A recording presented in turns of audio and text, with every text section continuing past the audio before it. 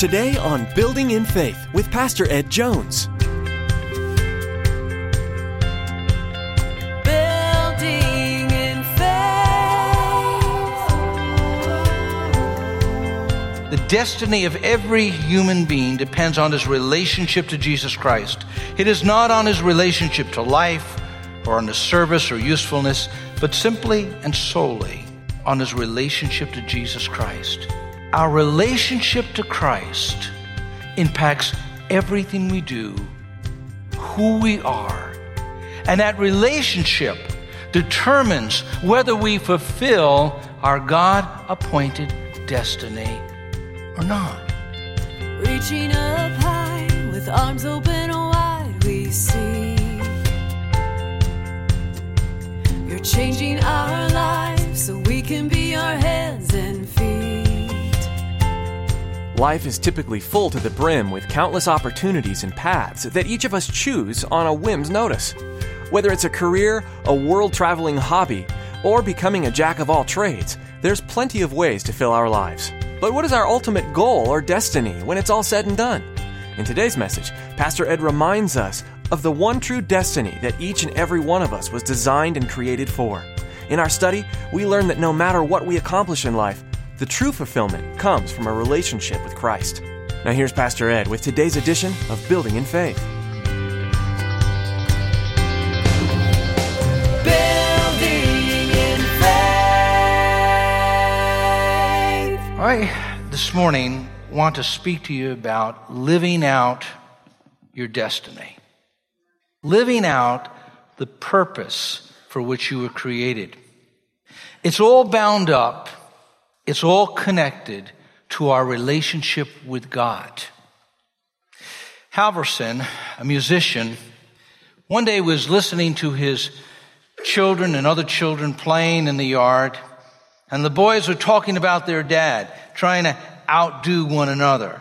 And so one of the boys said, "My father knows the governor of the state." Halverson's son said, "That's nothing. My dad knows God." Halverson, when he heard that, walked from the backyard into the house, knelt on his knees and said, "Oh God, may my son always be able to say that." The most important relationship we have is our relationship with God. That relationship determines everything else. I think about what Oswald Chambers said when he said, "The destiny of every human being depends on his relationship to Jesus Christ. It is not on his relationship to life or on his service or usefulness, but simply and solely on his relationship to Jesus Christ." Our relationship to Christ impacts everything we do, who we are, and that relationship determines whether we fulfill our God-appointed destiny or not. In Psalm 139, a psalm of David, he looks at God and discusses God's attributes and how they practically impact our daily lives. How does God's attribute of knowing everything, he's omniscient, he knows everything, there's nothing that he doesn't know. Well, he looks at that and says, "God, you know us. God knows you. And if that's the case, let him refine you. If he knows you, let him refine you." In verse 1 of Psalm 139, "Oh Lord, you have searched me. You know me. You know when I sit, when I rise. You perceive my thoughts afar." God searches our hearts. He looks deep inside of us. Now, not the type of searching that you would experience when you stand before someone interviewing you for a job. I mean, they're going to ask to find out all sorts of things, whether to hire you, not hire you, or not the type of searching that happens on a court stand when they are interrogating you to see if they could find something against you. No, that's not the way God searches us. God searches us so that he can reveal us to ourselves. so that he can refine us and that we can come to him, as the psalmist does at the very end of the psalm. And he cries out, search me, O God, and know my heart. See if there is any wicked way in me through life. You know who your worst enemy is. No, not the devil. Not your neighbor. It's who? No, not me, please. It's yourself. We're our own worst enemy. And so what the psalmist is saying, God, you have a plan for my life. Search my heart. Let me understand myself. It literally means to pierce through.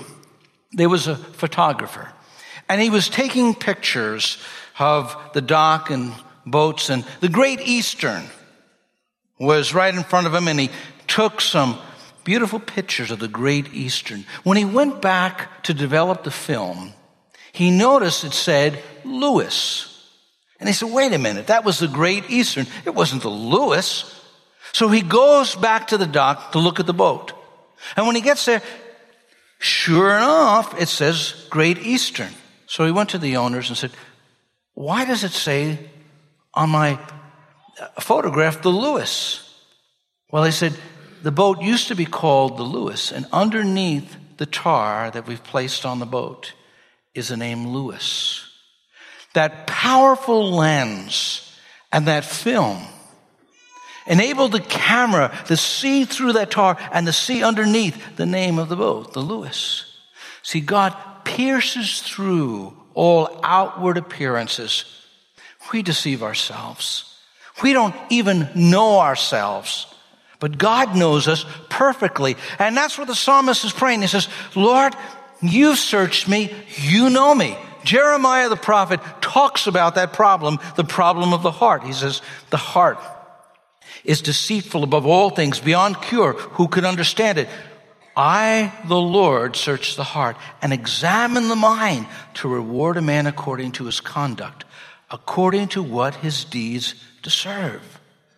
So the psalmist says, search me, O God, because you understand me. In verse 3, you discern my going out and my lying down. You are familiar with all my ways. Before a word is on my tongue, you know it completely. God, you know my idiosyncrasies. You understand me better than I understand myself. Sometimes we're a mystery to ourselves. Sometimes you say, why did I say that?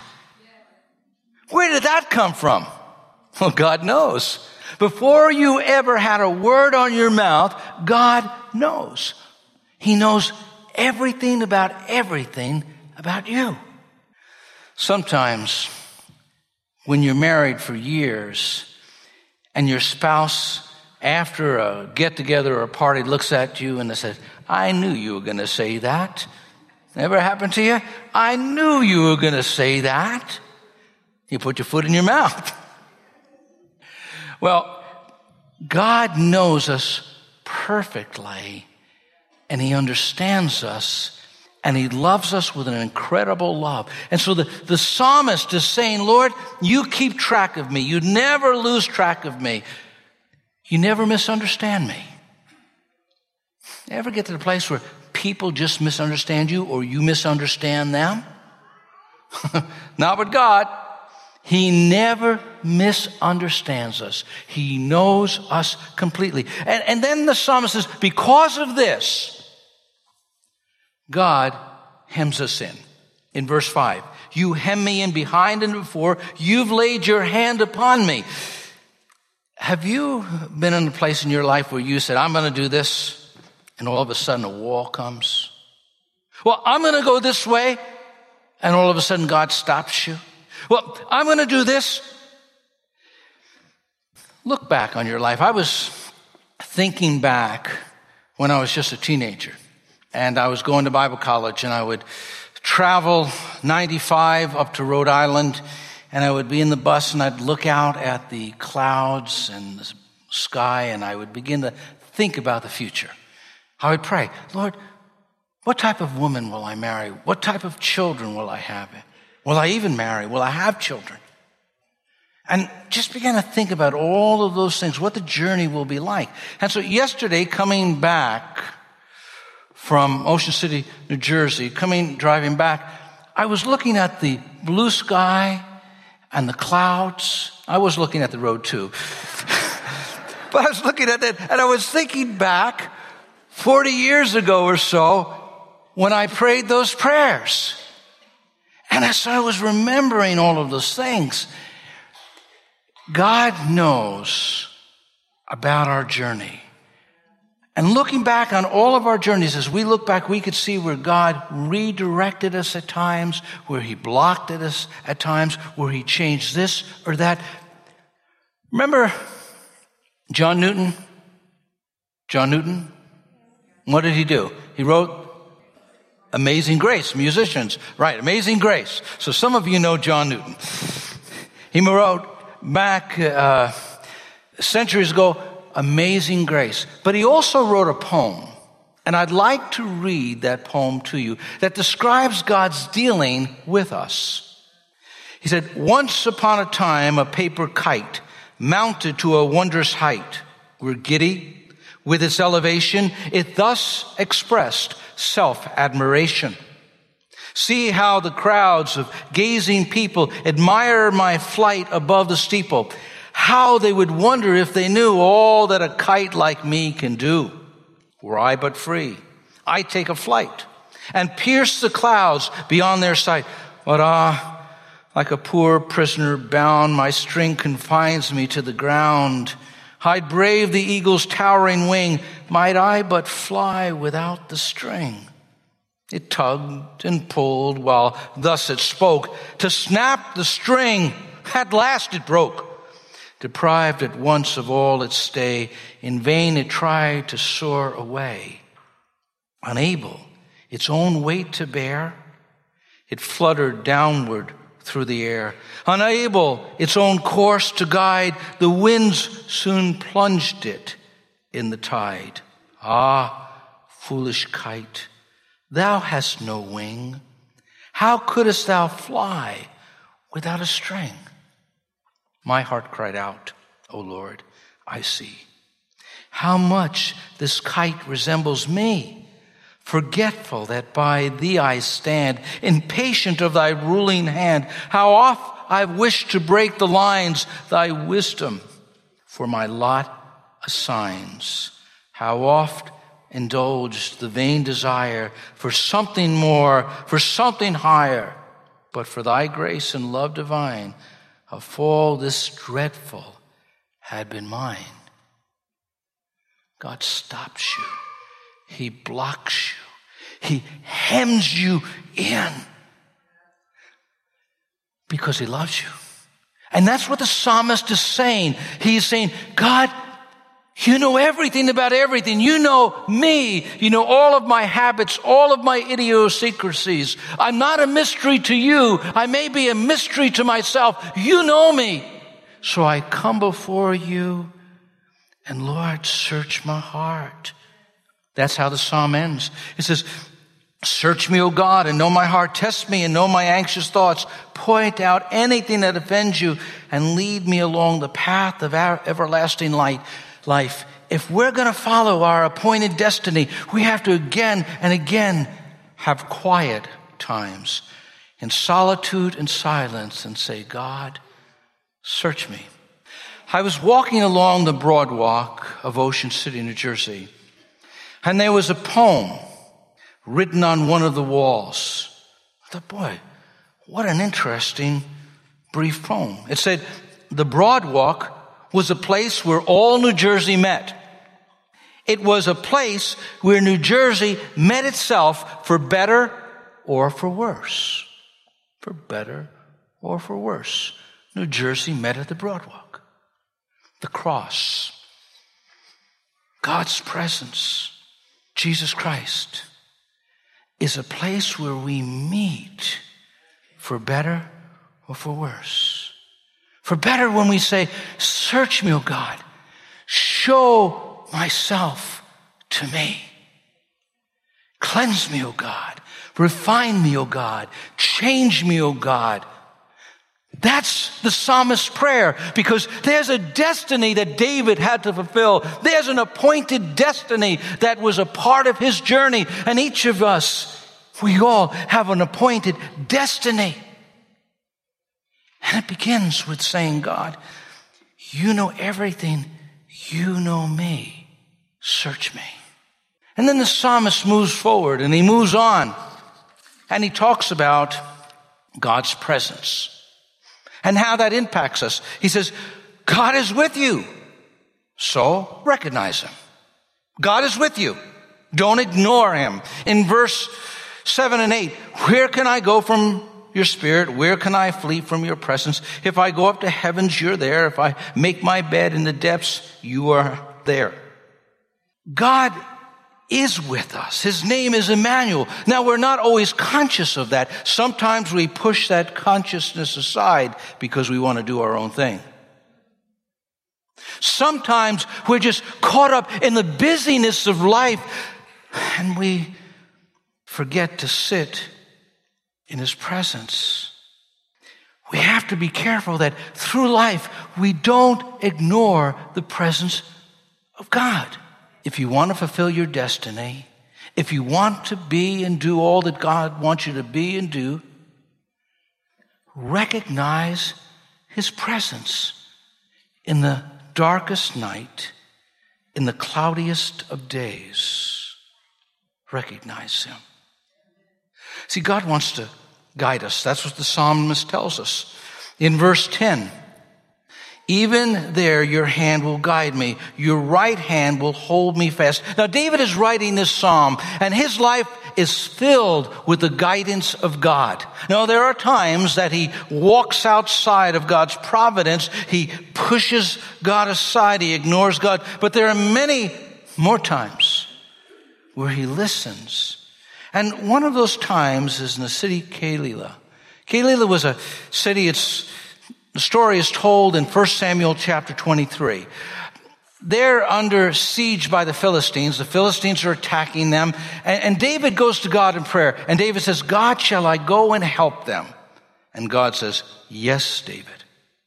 Then he goes back to tell his men, guess what? We're going to Keilah to help them. Defend them against the Philistines. And the men said, wait a minute, we'll be sitting ducks for Saul. You can't do that. So David goes back to God and God says, go ahead. David, listen. So a second time God says, go. So David goes. He delivers the city. They're rejoicing. And Saul hears David is there in Keilah. And Saul says, God's delivered David into my hand. Not so, Saul. Not so. David goes to God again and says, God, will the people of Keilah deliver me into Saul's hands? And God says, yes, David, they will. Even when we do the right thing, doesn't mean it always will work out the way we intend it to work out. Have you ever followed the leading of God and did what God asked you to do, and suddenly you find it doesn't work out all the way you thought it would? You find a difficulty, a situation that's just, put you in a very difficult place. That's what's happening in David's life. And so David hears God, and God delivers him and instructs him. And David's not going to get angry at the people of Keilah, not bitter or anything. But watch what God does for David. God is going to deliver David out of Saul's hand. See, God will guide you and God will hold you. He will hold you in his hands. Your life is not in the hands of men if you're a believer, if you're a Christian. Your life is not at the whims of the choices of people around you or about you. In Psalm 139:10 again, it says, he holds us. Even there your hand will guide me, your right hand will hold me fast. Remember the old song? I don't know about tomorrow, but I know who holds my hand. I don't know about what tomorrow holds, but I know that I'm in God's hands. And if you're in God's hands, you're safe. In 1 Samuel again, chapter 23, it says, verse 14, David stayed in the desert strongholds in the hills of the desert as if day after day Saul searched for him, but God did not give David into his hands. Sometimes we're in the storm, but as long as you're in God's hands, you're safe. And sometimes the storms are a part of God's plan for your journey. You may not be able to explain them. You may not be able to figure it all out, but you're right where God wants you to be. See, what happens in David's life is he's going to see God's presence. You see God's presence in the storm? You learn a lot in the desert. David sees God all over the place. He's running into the caves. He's hiding out in the rocks. Not a pleasant place to be. But David sees God. In fact, one of his frequent references to God in them is, God is my rock. God is a refuge. It's amazing when you walk with God and your eyes are open and you don't ignore him. You could see him in the difficult places, and he can create faith in your heart as you listen. And that's what's happening in David's life. There is a faith that's growing in his heart. God will guide you and God will hold you. Near, so very near to God. Nearer I cannot be, for in the person of his Son, I am as near as he. There's nowhere that you can go, to the heavens, to hell, to the depths, to the heights. God's there. Don't ignore him. Say, Lord, speak, for your servant is listening. Open my eyes that I might see. God, search my heart. You understand me. You know me. You have a plan. God, help me to follow your leading. Hem me in, Lord. I'm going to follow your direction in my life. God, your presence, may I be cognizant and conscious of it. May I live in it. God, because I know you have a plan for my life. And if God has a plan for your life, trust him, trust him, trust him. It states, as you read on in this psalm, in the next section, skipping to verse 16, your eyes saw my unformed substance. In your book were written, every one of them, the days that were formed for me, when as yet there was none of them. God has a plan for you, so trust him. He was involved in the formation of your body, the formation of your character.